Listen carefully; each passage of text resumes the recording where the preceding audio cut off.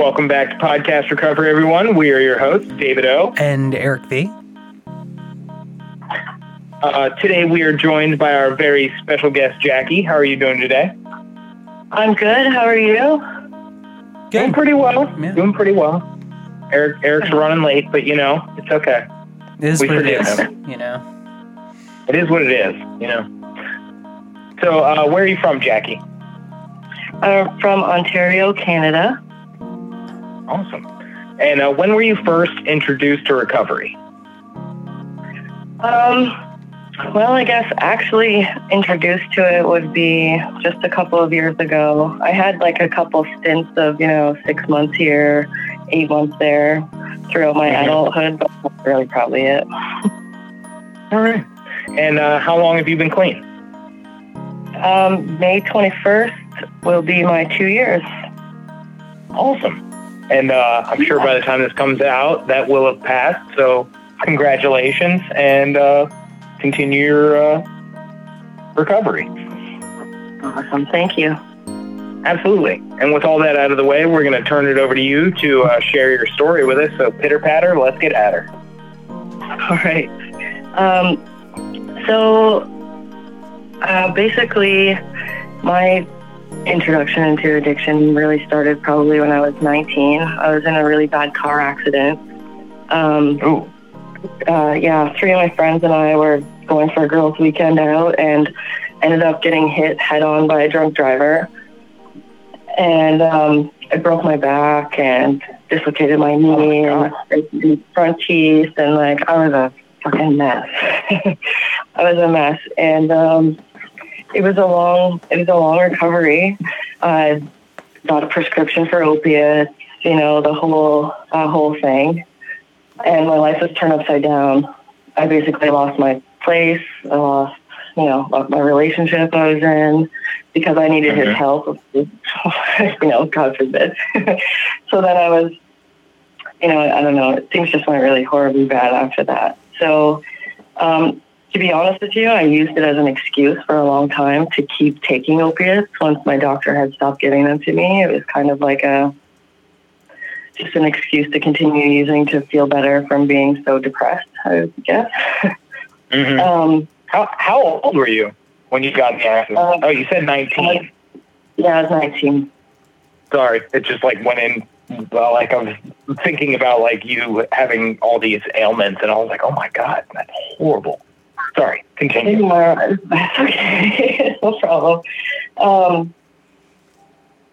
So basically, I'm trying to make myself notes so I didn't forget some stuff.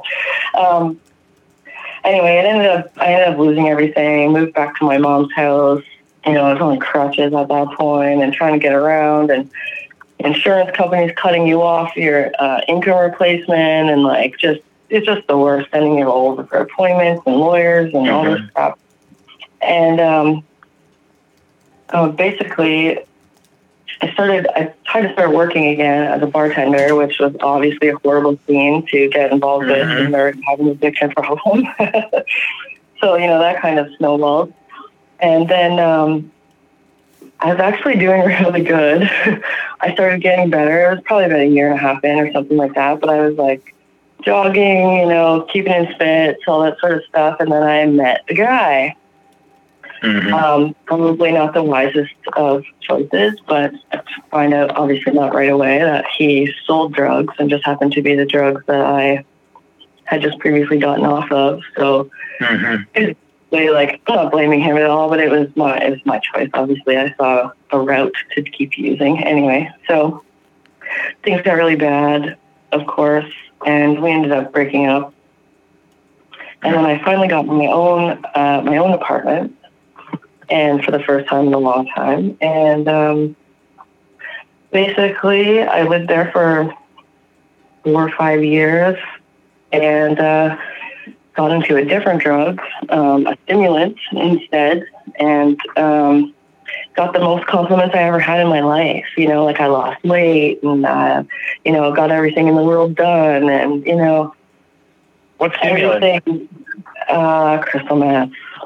Yeah. I was like, it's either Coke or meth. I was like, one or the other. And I just Yeah. Okay. I wasn't sure if I should be dropping the substance bombs down. Okay. So yeah, Crystal became my best friend at that point. And it was really hard because I always had like self-esteem issues and body image issues and all that sort of stuff. So I think when people are coming up to me and telling me that I look the best I ever had in my life and I'm getting everything done and renovating my place and blah, blah, blah, you know, I was on top of the world, or so I thought. So about the last year of that, though, I went into like the darkest depression that I've ever experienced in my life, worse than the accident. And I had like a super hard time with being by myself. I like became agoraphobic, actually. Oh wow! Which is like when you don't go outside. In case anybody doesn't know. Mm-hmm. It's perfect now. It set you up perfectly for COVID. Yeah, no shit, right? That was a long time ago. Jesus Christ. So anyway, yeah, that was a few years ago now, but it was just really bad. Like I wouldn't go outside unless it was at nighttime, or it was just to go to the bank to get money from my drug dealer. Mm-hmm. You know, I eventually packed up and left that place, which was a whole other thing in itself, because I'd spent 5 years renovating someone else's house. You know, it was just, which is fine because it kept me busy and I was happy and it was my place, but I didn't want to leave it really. I had a job offer in British Columbia to do this really cool job, and packed up everything I had, took it to like a sea can, one of those storage things at my mom's house, and I was going to move out west, and then found out that the guy was like luring me into a job there, and it wasn't actually with the company. He was like a supervisor with this company, and he wanted me to like live at his house, and it was just the weirdest situation ever. So so by that not happening, I ended up being homeless.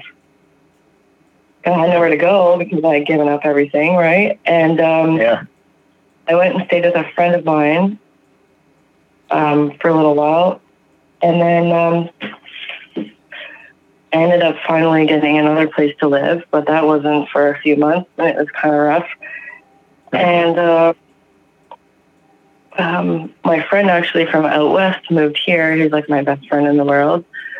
And he was going to rehab because he had troubles with opiate addiction out there. And so we had moved in together while we were here. It was like the best time of my life. My one childhood friend moved here. I thought everything was great until he just got out of rehab and found my meth pipe in my truck that I was hiding from him. So that, because I felt so guilty, you know. Yeah. Of course, I don't want him to relapse, but I was ashamed of who I was. Anyway, so he found that and used some of it, I suppose, because he relapsed again. So that was a whole other guilt trip thing I went through, which was horrible. But anyway, we ended up both relapsing together, and it just kind of was like two old buddies hanging out, getting high. So then, I feel really bad kind of now. But in the meantime, his brother had found out that he had cancer. He was only like 27 years old or something, so he had left and went back out west. So here I am now again by myself, so it's another pity party show for me. So I ended up getting into doing fentanyl. Ooh. Yeah, so from one extreme to another, basically, I decided to go from, one side to the other. And so that was a whole nother ball game. I was at a house that I shouldn't have been at, and someone overdosed. And I mean, this was before Narcan and all that sort of stuff.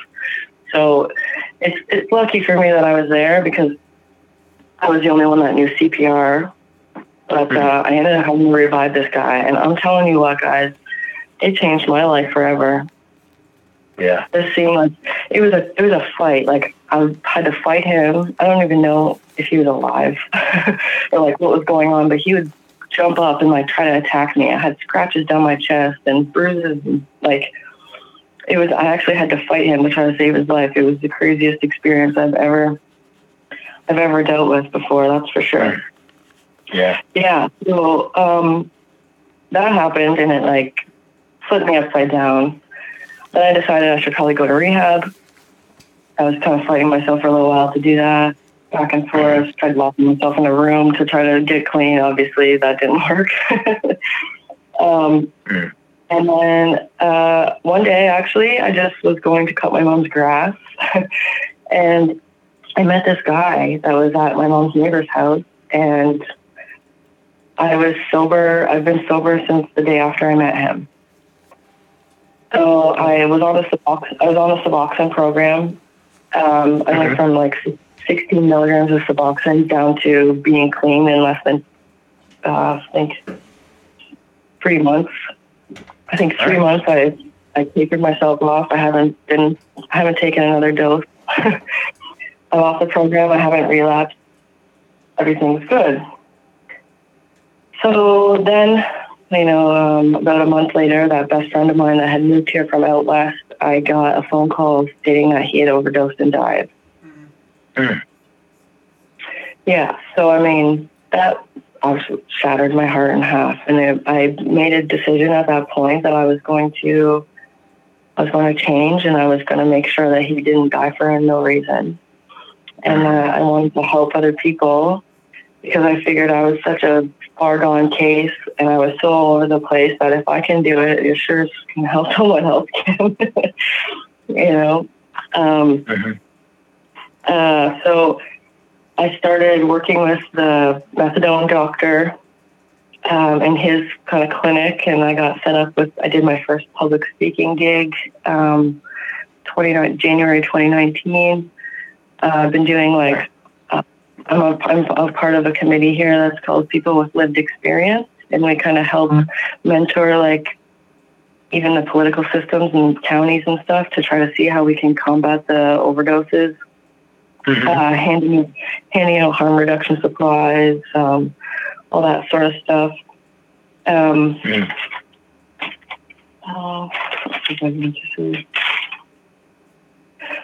then actually just right before the quarantine happened, thank God, I wasn't going to go because I was afraid of all this shit going on. And the government actually paid for me to go to Ottawa. They paid for my flight, hotel, accommodations, and $700 to go for 2 days to a mental health and substance use symposium. So it was like people from all over Canada, from one coast to the other, all talking about how we can combat these problems in Canada. So that was a really cool experience. I got back, I think, the day before, like a week before they put us in a state of emergency. Where I'm actually from, which is like 10 minutes from where I live now, the whole town, like it's like a population of 2,500 people, like just the smallest shitty town, and it's like 60 people are dead, and like. It's hit really hard where I'm actually from, so everyone's in a state of emergency. It's nice that I got to go away and come back. But, yeah, so I mean, my best friend died, and then actually 2 of my ex-boyfriends also have overdosed and died within the last year and a half. Jesus. So like all the main people that were influential in my life, whether positive or negative, in some aspects, have all passed away, which is like, I'm not really much of a person that has a giant friend group. I kind of like to keep it small and important and impactful, And I found all these influential people in my life gone. So I mean, it's been a wake-up call to me, and also, to blow the horn on helping other people, because I realize how close I am to it being just in the same shoes, Yeah. I'm super lucky to be alive today, and I know that. So I just want to try to help other people.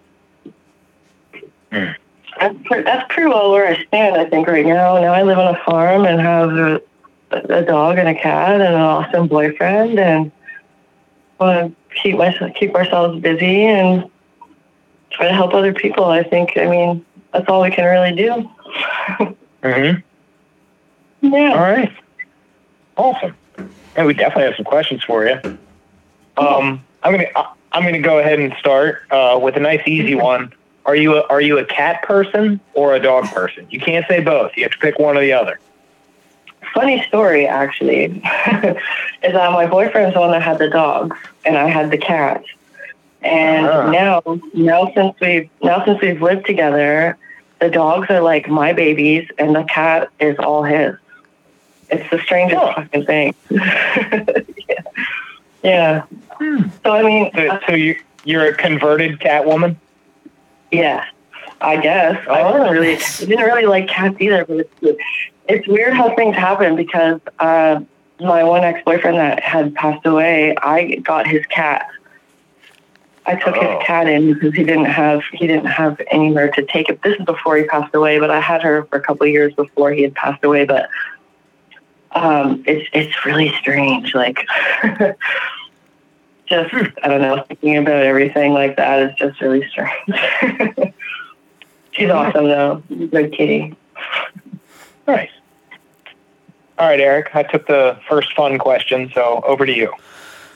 All right. So, Jackie, you didn't talk a lot about, I guess the fellowship part of recovery for you. So how, like, first off, are you in a fellowship? I'll start with that. Are you in a fellowship? No. Okay. So can I ask, so the follow-up to that would be, have you tried fellowship recovery before? And if so, why have you chosen not to continue with it? And if not, is it something that you would look at doing down the line? Well, I mean, for where I live, like, the population's so small, it's kind of hard to find somewhere that isn't like a really far drive or whatever to go to. However, I did go to a meeting before. It was an AA meeting, and like I've never had. I went to one meeting. I went to actually two. I've been to two meetings, and the first time I went there, it was like I was desperate just to blurt out who I was and things that have happened, and I just needed to tell somebody. And I think I just about made all these elderly people shit themselves. They didn't know how to take they're like looking at me like, what the fuck, you know? Yeah. I'm like telling all these crazy stories, and they're just like pie-eyed, like, oh my God. So I thought I maybe scared them, so I didn't really want to go back. But I have the Russell Brand, I think his name is. I his book. Yeah. Like I've worked through his addiction recovery book and stuff, and I have like the SMART program. Ooh, cool. Like so I've worked through that stuff, but honestly the main thing that's helped me get through was finding like a sense of spirituality, not so much in the sense of church, but through energy healing and Reiki and crystals and meditation and all that sort of stuff. I was a totally different person than I was then. Like if the old me stood in front of me to talk to, I wouldn't even know who she was, kind of thing. Like people that know me, like my own mom, is just like, what the hell happened to you? Like, I like this one. This one's cool. Yeah.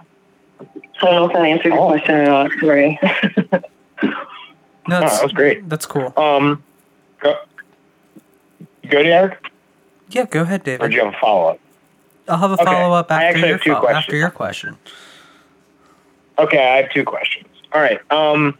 So was depression ever an issue for you before the accident? Yes. Yes? Okay. Yeah, for sure. I mean, I probably wasn't really aware of it because I just masked it with codependency and, partying or whatever kind of thing, and didn't really think much about it, but absolutely. All right. And then I kind of like this is a two-part. So how did your depression, how did that play into your using? And then how have you addressed your depression through recovery? Oh, I think that's kind of a tough one. I mean, I've addressed it.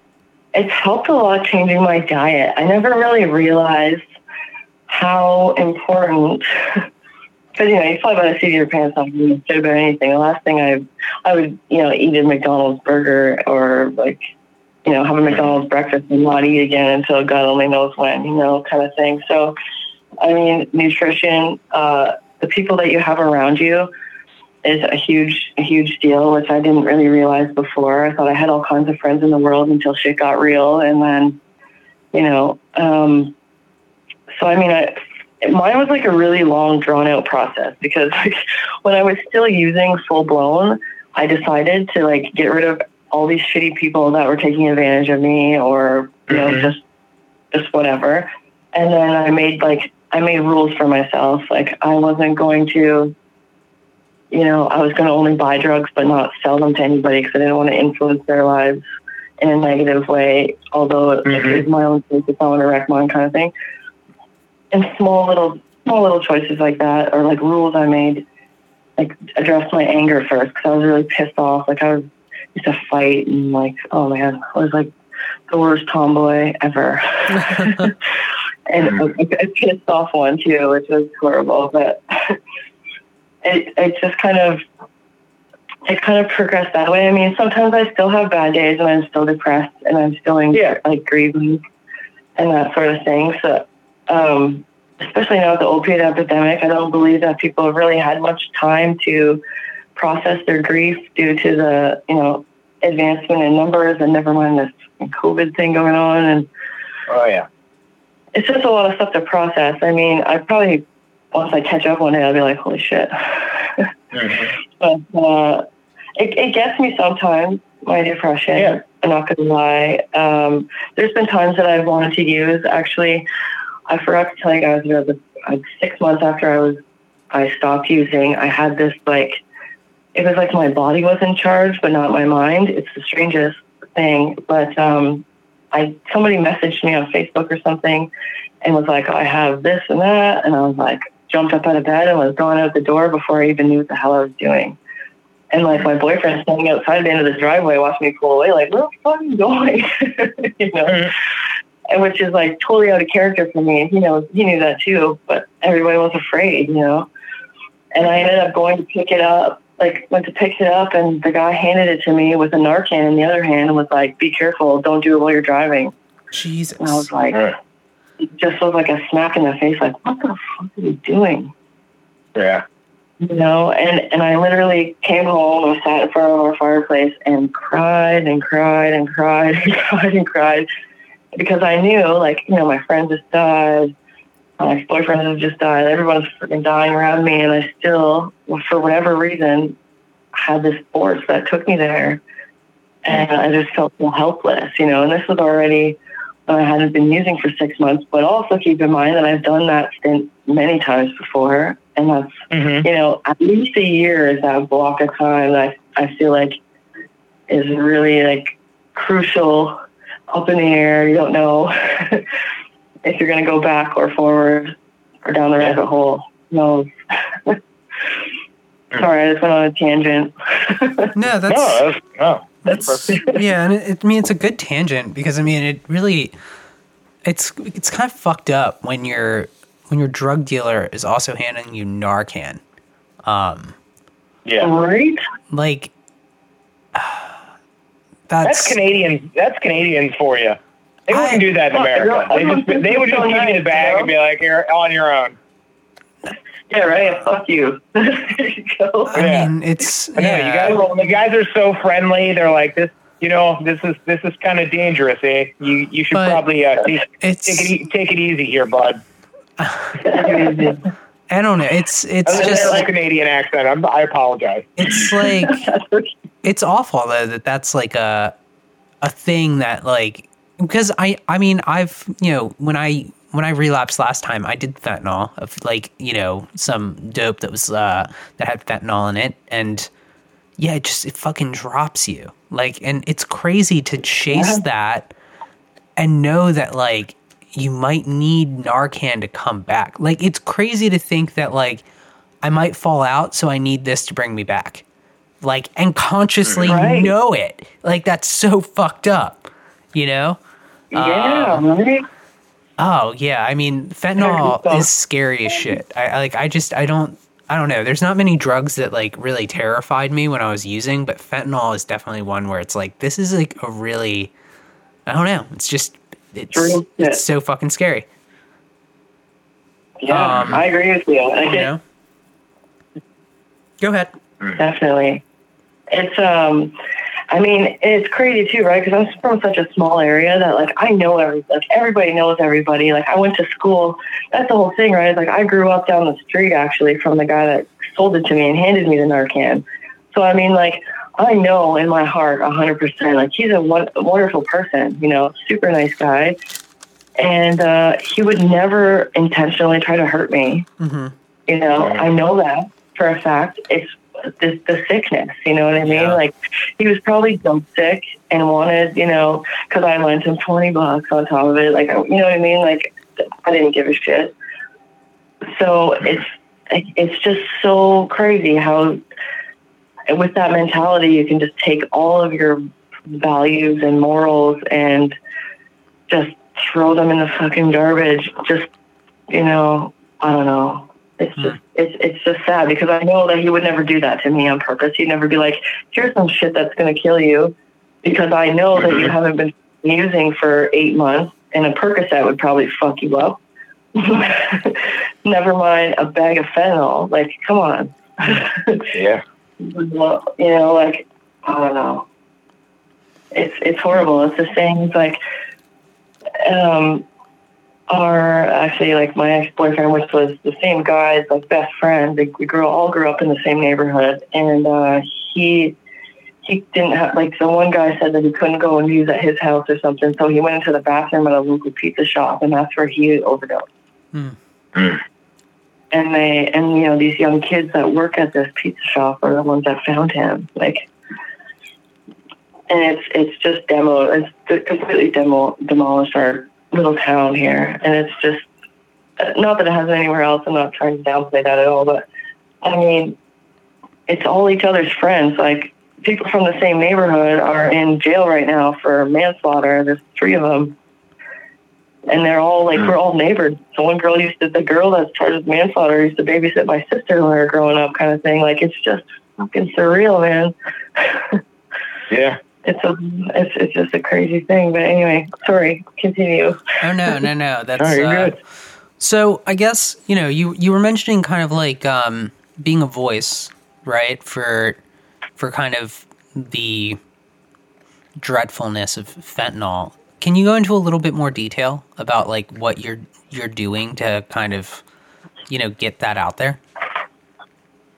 Well, I think I started out as like, first it was kind of more for me, I think, than anybody else, because I feel like if I had enough courage to tell people the things that I've done that I hid in the closet and tried to shy away from, or, you know, hide behind this other picture that I had in my mind that people might want to see, that it would either give people hope that we're using it. So we're like, hey, she was really fucked up and she could do it, so I probably can. and to free myself from all that shit that I had in the closet that I couldn't come to terms with myself. So I think at first it was more for that. It was more to set myself free, and then it kind of progressed into realizing like the magnitude. From the first time I spoke until now, I mean, more people have died that I know. More families are affected. You know, I heard mothers of these people called me crying their eyes out. Like, the fucking sound of a mother that lost her son is horrifying. You know, it's something I'll never forget in my whole entire life. Like, this shit is hurting people, and it needs to stop. But I mean, the stigma behind it is the real killer for me. And, you know, like when I stand up at these places and say like I'm in recovery from crystal meth and fentanyl, people are like, what? You know? Mm-hmm. And like she doesn't look, because in people's minds they have this stereotypical idea of what a drug user looks like. Yeah. Mm-hmm. You know, and I don't agree with it, and I just want to break it, give people a voice, and to know that things can be better, or at least support people that are using, so that they actually have a chance to get into rehab rather than die on the street from other diseases that come with, you know, sharing needles or, you know, that sort of stuff. You know, at least keep everybody safe until they get the strength to go to treatment. Yeah. All right. And you talked about giving out like the harm reduction kits and supplies, and that's in the recovery community. That can be kind of a controversial thing because a lot of people, it's kind of one way or the other, whether people support it or they don't. And so I would just want to hear like your take on what do you think the benefits of harm reduction are, and like how have you seen that play out? Well, I mean, without clean supplies, people can get sicker. And I mean, yes, it shouldn't. Being a substance user shouldn't be a fucking death sentence. Yeah. Based on financial abilities or accessibility, excuse me, or simple things like that should not be a problem. Like I understand, the downfalls of being a drug addict because I was one. So I mean, to tell somebody that they're not entitled to like basic necessities, whichever lifestyle that they choose, is really quite ridiculous in my eyes. But I mean, if people are dead or sick, they're not going to get recovered, period. Yeah. And I mean, it's just showing support in a community, because a lot of people self-isolate. They find strength within their own communities of also other addicts that teach them basically not to trust anybody, and people aren't trustworthy and that sort of thing. I like to be a voice to show people that there is people that you can trust. There are ways that you can get help. There are people that give a shit about you. There are people that will help you, and you don't have to give them anything back in return. They just want to help you. Yep. And I think that like my first initial steps into recovery was a hard one for me. Like PTSD and shit alone, when I first bless Jay's heart, my boyfriend, he, I don't know what I would have done without him. And he's went through a lot of shit just dealing with me, sorting through my trust issues and stuff that I have had, based on the lifestyle that I had before. Being on guard all the time, in fucking survival mode, steady. Yeah. And I just want a couple of people to not have to feel like that anymore, because it was horrible. So, I mean, that's basically my mission with that sort of stuff. That's awesome. It's a great mission.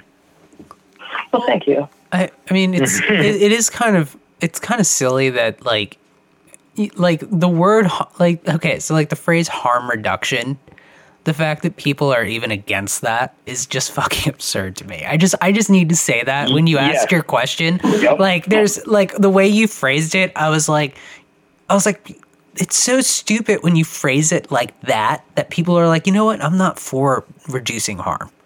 Like, it's like, just say it out loud. Say how stupid, say the phrase out loud and realize how stupid it sounds. That you would rather people, harm themselves than reduce the harm that's being caused. I am for harm inflation. Harm inflation or nothing. That is how can we increase the harm? Well, a lot of people's opinions on it is that, get all the addicts in one fucking spot and blow it up kind of deal. You get those assholes too. And that people are like, oh, they don't deserve, oh, just give, why you letting, even when this COVID thing's going on, they're putting homeless people in hotel rooms and stuff, and they're like, bitching about that and letting them die and like all kinds of stuff. You see horrible shit on the fucking internet, man. I just can't even believe it. But yeah, and we're really lucky to be where we are in America, like the United States and Canada, because a lot of people probably don't know this, but in the Philippines, they're killing addicts. Like they're killing us. The president of the Philippines has been, for the last several years, has been rounding up drug addicts and drug dealers and just killing them. No trial, no nothing. And it's like it's a genocide of people who are afflicted with addiction. Like these aren't like soulless creatures just running around. They're human beings, and they have a problem and they need help. And right now, like in 2020, there are addicts who are being killed by their own government just because they see them as basically a lesser being. Like they don't even see them as a human being anymore, and like that's appalling and tragic. And like it's crazy when you actually like look up the numbers of how many addicts have just been murdered by their own government. I didn't know that. Wow. Yeah, it's actually quite horrible. And what's even more horrible, no, I'm not going to go. Nope, not going to go there. It's horrible. Period. Wow. I was about to go down a political road, and I want to do that. No, none of that, David. Not here. None of that. Nope, not here. I didn't. I stopped myself. Yep. Oh boy. Separation between church and state. We. I got you, dude. Yeah. I stopped it. Okay. I stopped it. We're good. We're good. Well, to continue on. A little extra editing tonight. No. We try to never edit. I think we're good. I think we're good. We're good. So the next question I have is you kind of started talking about it where you were saying that a lot of your recovery is based on spirituality, and it sounded like a lot of more new age concepts around energy and Reiki. Can you describe the process kind of your spirituality and how it has evolved since kind of getting clean, and not just how it's evolved, but what other aspects of spirituality or just mindfulness in general are you looking to incorporate into your daily wellness? Okay. Well, so you basically want me to explain my last year of crazy struggle trying to figure my shit out. No problem. I really had to slow down. I think my first thing was I needed to slow down, and that everything wasn't a rush, and it's not things. I had to try to change my ideology from something I have to do to I get to do this today. Which I think really changed the way that I saw a lot of things, because it was like, if you run around stressed out all the time, like I have to do this, I have to do that. Yeah. Then you're not grateful, and B, you're like overwhelmed and stressed the fuck out. So I dealt with a lot of that anxiety. Social anxiety is something I dealt with really badly. So to go into a fellowship, I thought that I needed to get my head straight and my shit together within my own head first before I attempted that whole thing. Anyway, excuse me. So, I basically started trying to do a few minutes of meditation here. At first I thought it was a load of crap, and then it turned into every time I meditate now, it's 40 minutes, and it's gotten me to chill out and center a little bit. But my main introduction to it, honestly, was I went to this shop. It was just a crystals and that sort of thing place. And this lady approached me and she's like, "You have to go and see my friend." And I was looking at her like she had 3 heads, And I was like, okay, well, I guess I'm going to go there after I leave here. So I went down to this other shop, and this lady offered me to go into this like copper pyramid. It might sound like completely ludicrous, and your viewers might think I'm nuts, but it's like this copper tubing pyramid, and you meditate underneath of it. And the shit that I saw in my meditation through my third eye or whatever blew the socks off me. Like I was in like a state of shock. My boyfriend did it too, and another one. And like the whole way home, we're like looking at each other like, what the fuck just happened? Like, you want you too? Because that was crazy. So, I mean, it intrigued me, and I needed to understand it because I'm more of like a science-based, like facts are facts kind of person, you know? Yeah.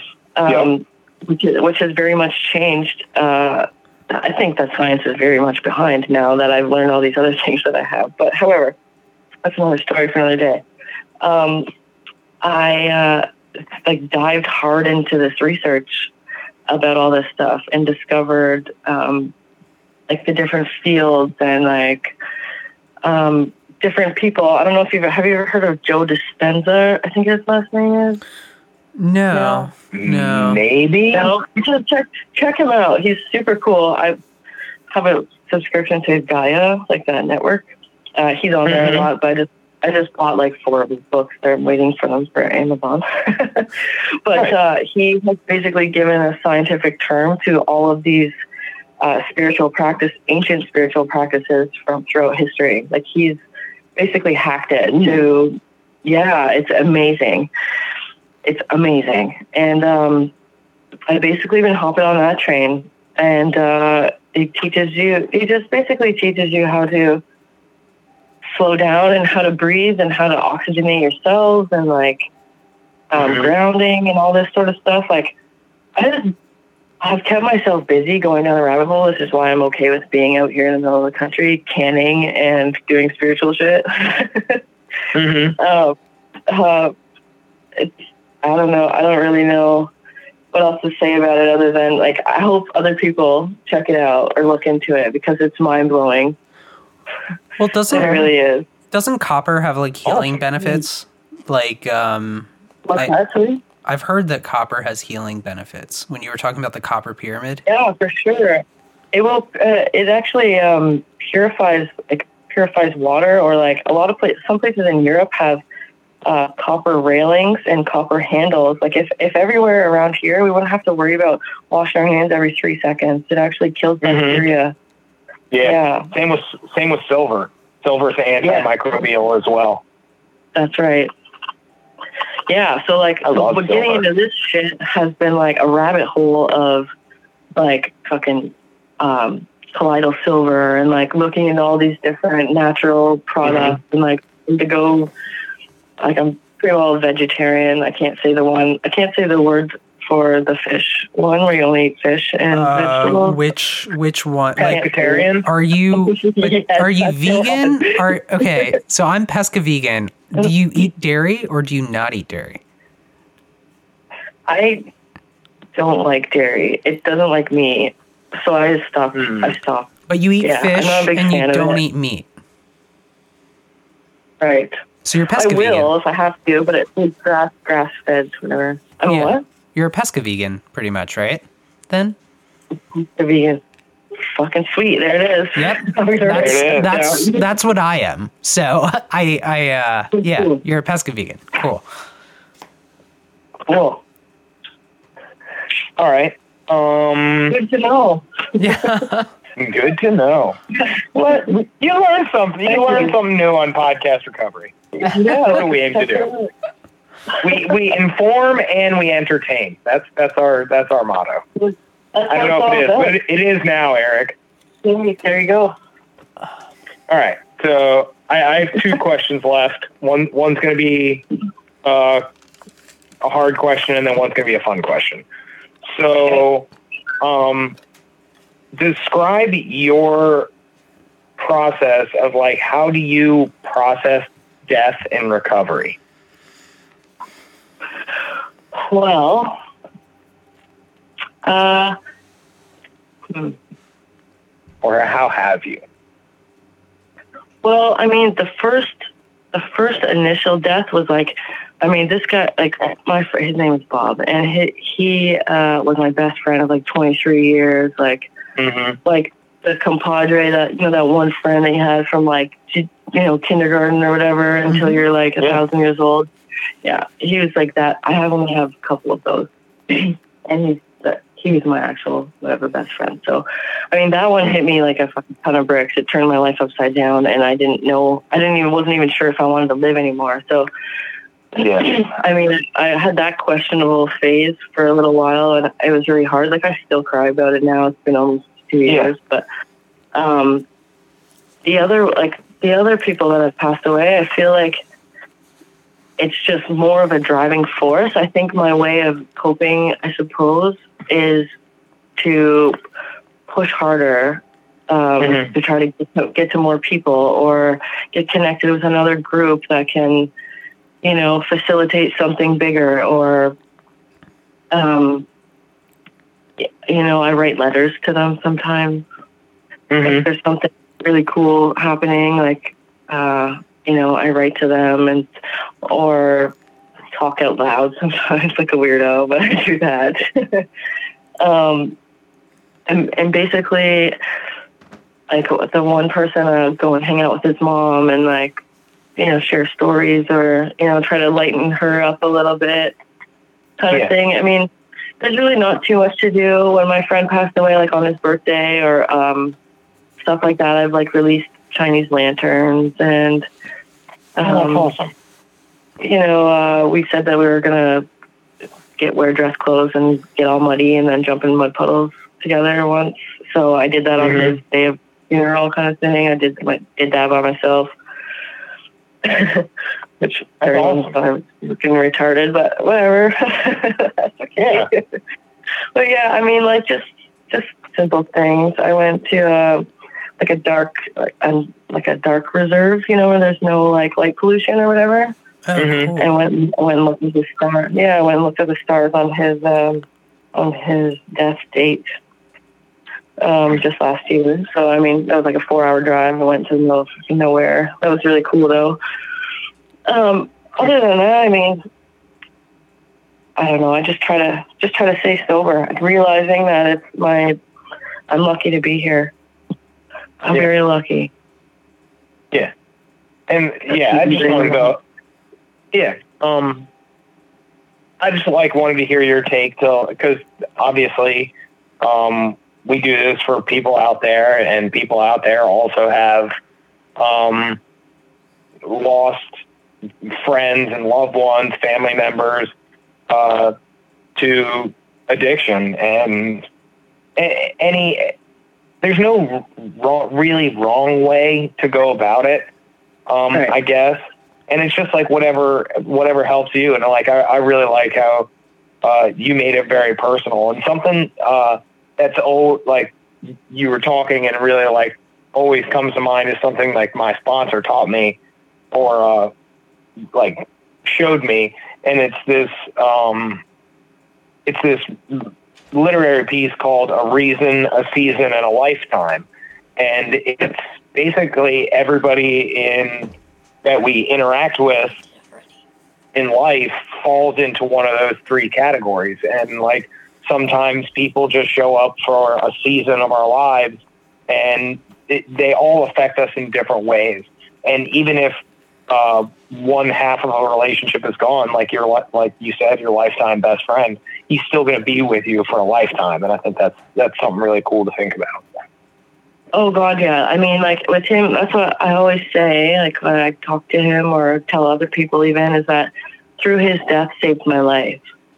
He's not here physically with me, but he's absolutely the reason why I'm actually going to have a life to live that's worthwhile, and and hopefully can help others do the same thing. Like he changed a lot of people's lives by passing away, and I always thank him for that.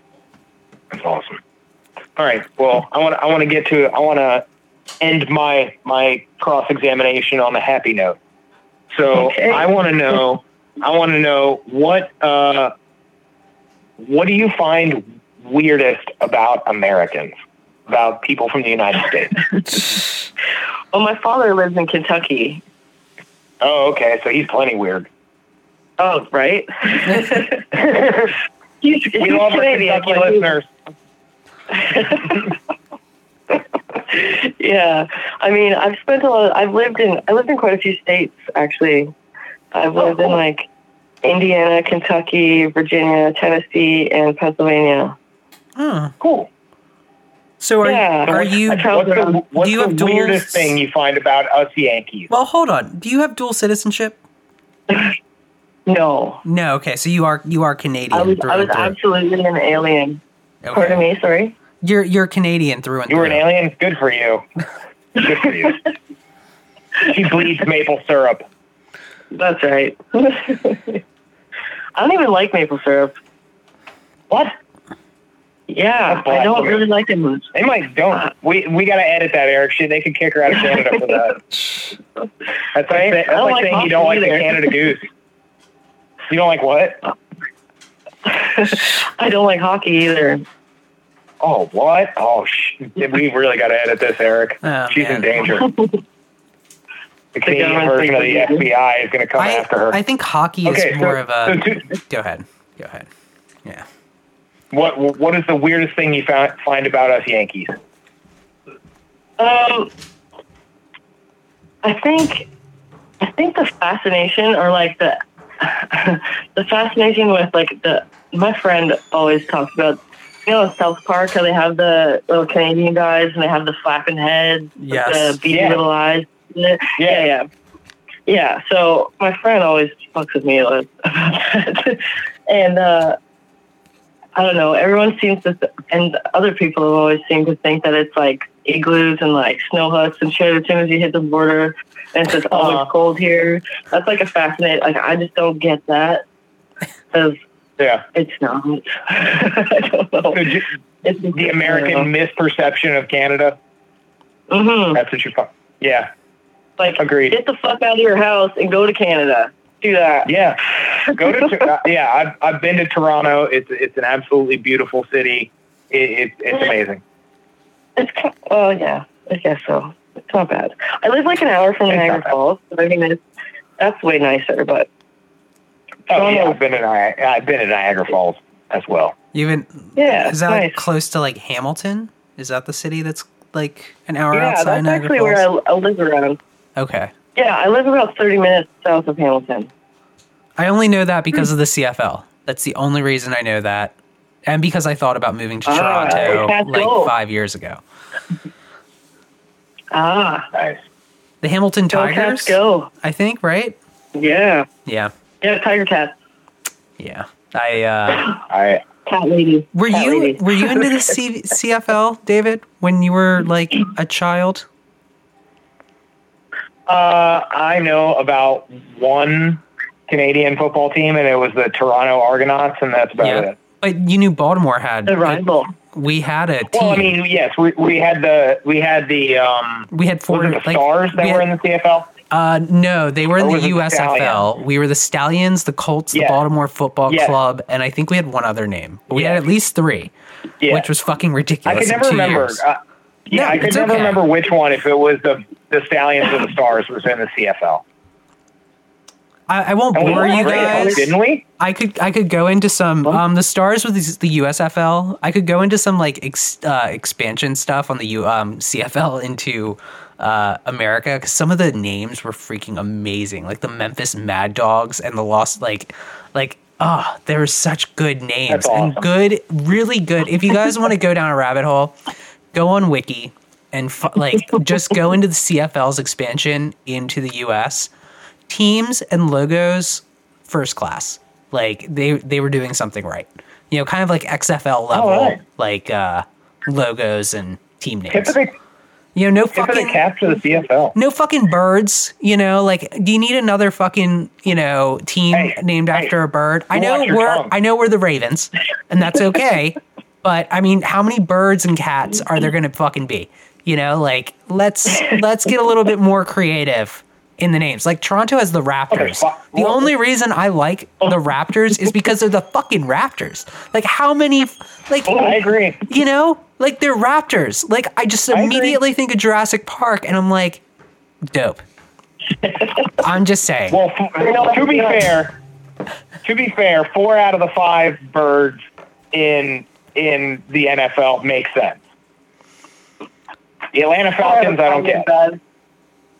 Atlanta Falcons, I don't understand. Ravens make sense. Philadelphia Eagles, because it's the Declaration where they wrote the Declaration of Independence. Seahawks, because it's fucking Seattle and it rhymes and it's cool. And then the Cardinals was because they had the baseball Cardinals as well. So they had the baseball and the football Cardinals, which is lazy. But that's lazy. That's lazy. That's lazy. And that is some, like, a lot of people don't know that, David. Like, we're getting into some really nerdy football stuff there. Like, you went to the St. Louis Cardinals of NFL and are just expecting people to know that. That's I know. A lot of people don't know that stuff. But it's that time. I told you, we educate and entertain here. Yeah, you do. It's that time. Go ahead. Well, you're welcome. Now you know some American football shit. But now it's the time, ladies and gentlemen, to go to your favorite part, my favorite part as well. Your favorite part. To the Twitter, ladies and gentlemen. I said my favorite part. Yeah. So this is from Rich. Have I called you a dick on this episode yet? Because you're probably. Okay. Not yet. Well, I didn't go. So this is from Rich, and this is a topic. So the way this works is, Jackie, you'll go first, then David, and then myself. It's just a round robin share, and it's a little bit. It's related to something you talked about earlier in resisting temptation. So the topic is, how do you resist temptation? So Jackie, go ahead. Sorry, I was just taking a drink. How do I resist temptation? I like to not maybe put myself in that type of situation, and then remember. I like to remember like the consequences. Remember the life I had and the consequences if I continue to go back full circle. And like, I have the energy to keep up my recovery, but not another one. Yeah. I have another relapse under my belt if I want it, but I don't think I have another recovery. So I'm just going to remember that. Yeah, that's perfect. How do I resist temptation? It's different for different forms. Like, you know what I mean? Like, when it comes to drugs and alcohol, that level of temptation doesn't really affect me so much anymore. It's been 8 years, going on 8 years. So, the mental obsession is gone. Like, kind of the shine or the luster on drugs and alcohol is really worn off and tarnished. So, like you said, like I remember how it is, and it has no attraction, especially alcohol. Like, because I still go to football games, and like I see these people just getting fucking wasted, and I'm just like, Jesus, that does not look attractive at all. Right. And I work in a restaurant and stoned ass people coming in reeking like fucking bud, and I'm just like, you guys just look stupid. I was like, did I look this stupid? And it's just amazing how like you did. I guarantee I did. Yeah, but like at the time, like I was like, oh, nobody notices. I'm so slick. No, you're not. No, you're not. Everybody knows you stink. You're not slick. But then like to the other part, like I don't know, like gambling temptation. It's a lot different. Every once in a while, it's like, hey man, I want to go win some money. When in reality, it's like, hey, I want to go fucking lose some money. I'm gonna say, how much money you gonna lose? Yeah, like me. Luckily, I've kept my tally pretty well. I mean, it's been years since I gambled, but I'm in the green. I'm in the black, so I'm positive in my money making endeavors gambling. But every once in a while that'll come up. Somebody will be like, hey, let's go to the fucking casino. And it's like, all right, man, well, I'll go throw away $200. Why not? Fuck it. So that temptation is a little bit harder. And then there's like behavioral temptations, like somebody cuts you off on the highway and like, I should be the more spiritual person or take the high road or whatever. And no, I still beat my horn and give them the finger and start yelling out my window. Why? Because I'm still kind of a dick. So like there's various levels of temptation, and you gotta do the best you can to augment your behavior and your patterns to not go back into those same destructive patterns of behavior, whether it's gambling or sex or eating or using drugs and alcohol. So there's lots of stuff you can do, but I think it all starts with your psychology and your attitude and emotions and behavior. Nicely done. Thank you. You're welcome. Eric, how do you avoid temptation besides for never leaving your house? I mean, he gets another cat. That's how he does it. No, it's, I don't get tempted very often, with certain things. A lot of the temptation has been removed, or the desire. Peer pressure doesn't work on me. So that's sort of that temptation doesn't really matter because I just frankly don't care. So, if someone's trying to peer pressure me or tempting me to do something, I'm just like, okay, whatever. Okay, I got one for you, Eric. Go ahead. What about like the temptation to sort of start getting into a little bit of gossip or negative talk about people? 'Cause that can be that's a slippery one. Well, luckily for me, I don't hang out with anyone right now. So okay. I'm just saying because both of us are guilty of that. We with are. each other. Like we are definitely in the committed past. some character assassinations. I don't, but I feel like I've gotten leaps and bounds better. We both have. And yes, what you're talking about something where there was a third party in those conversations or a catalyst to those conversations, and that person's not really around anymore. So yeah, like but it still happens from time to time. Not as much as it used to. I don't feel like I am like, yeah, sometimes, you're going to shoot the shit, right? And you're going to talk like, I mean, it is natural to do that, but I don't think we go out of our way to do it anymore. It just will happen kind of in normal conversation, and it doesn't like last. Mm-hmm. It doesn't, necessarily hurt people like it used to. So it's, I mean, again, at the end of the road, that's like progress, not perfection. Like we're not hurting people. Like we might be like, oh man, like, what he did was fucking stupid. Like, why the fuck is he doing that? That doesn't make any sense at all. And like, we might shit on him for a few minutes and then like we move on. Right. But that's like, and we're like, but he's a good guy though. That is going to happen no matter what forever. Like we can try our very best to like, I don't know what type of like internal change I would need to do to not think that type of a thought, because that's like really base level, like morals and like what you believe in. Like if someone's doing something you don't believe in, and I'm like, can you fucking believe that David was driving like an aggressive dick the other day? Like, who, like, what the fuck? Like, he has a driver's license. Like, he was weaving in and out of traffic and honking his horn. Like, he's a fucking asshole.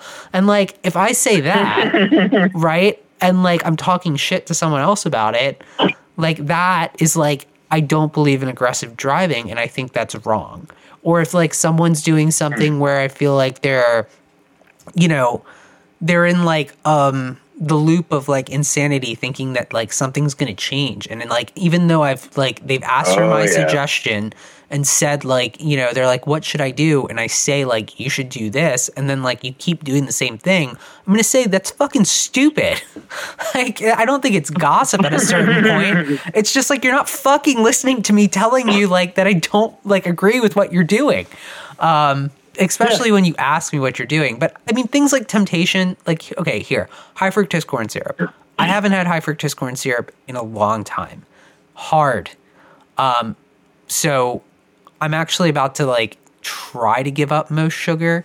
It's pretty hard to give up all sugar. That's not like really practical, but giving up. Fuck that, I love sugar. And that's why you're going to get diabetes, you know? But I don't like it that much. Jesus. So, but like I can cut it out, right? Like I can avoid certain foods. So when I will get tempted, especially when I travel, and I'm not traveling now, to buy gummy bears. I like gummy bears. They have some type of corn syrup. I'm not sure it's high fructose, but I like gummy bears, and when I travel, I usually buy them.